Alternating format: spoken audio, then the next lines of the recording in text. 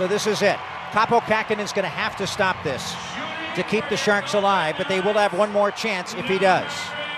Jonathan Marchessault, who scored 2 goals against the Sharks in this game, has a chance to ice it. He has to score. Kaapo has to stop it. Here's Marchessault moving in, shoots, score!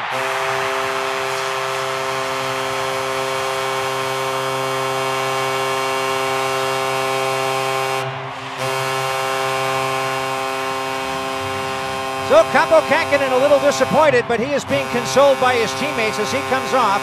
He had a really solid game. The final score will be Vegas 5, the Sharks 4, but for the 3rd consecutive game, the Sharks roared back to tie it and force overtime, and they'll take this point all day long, and they finish this 6-game road trip 3-2-1.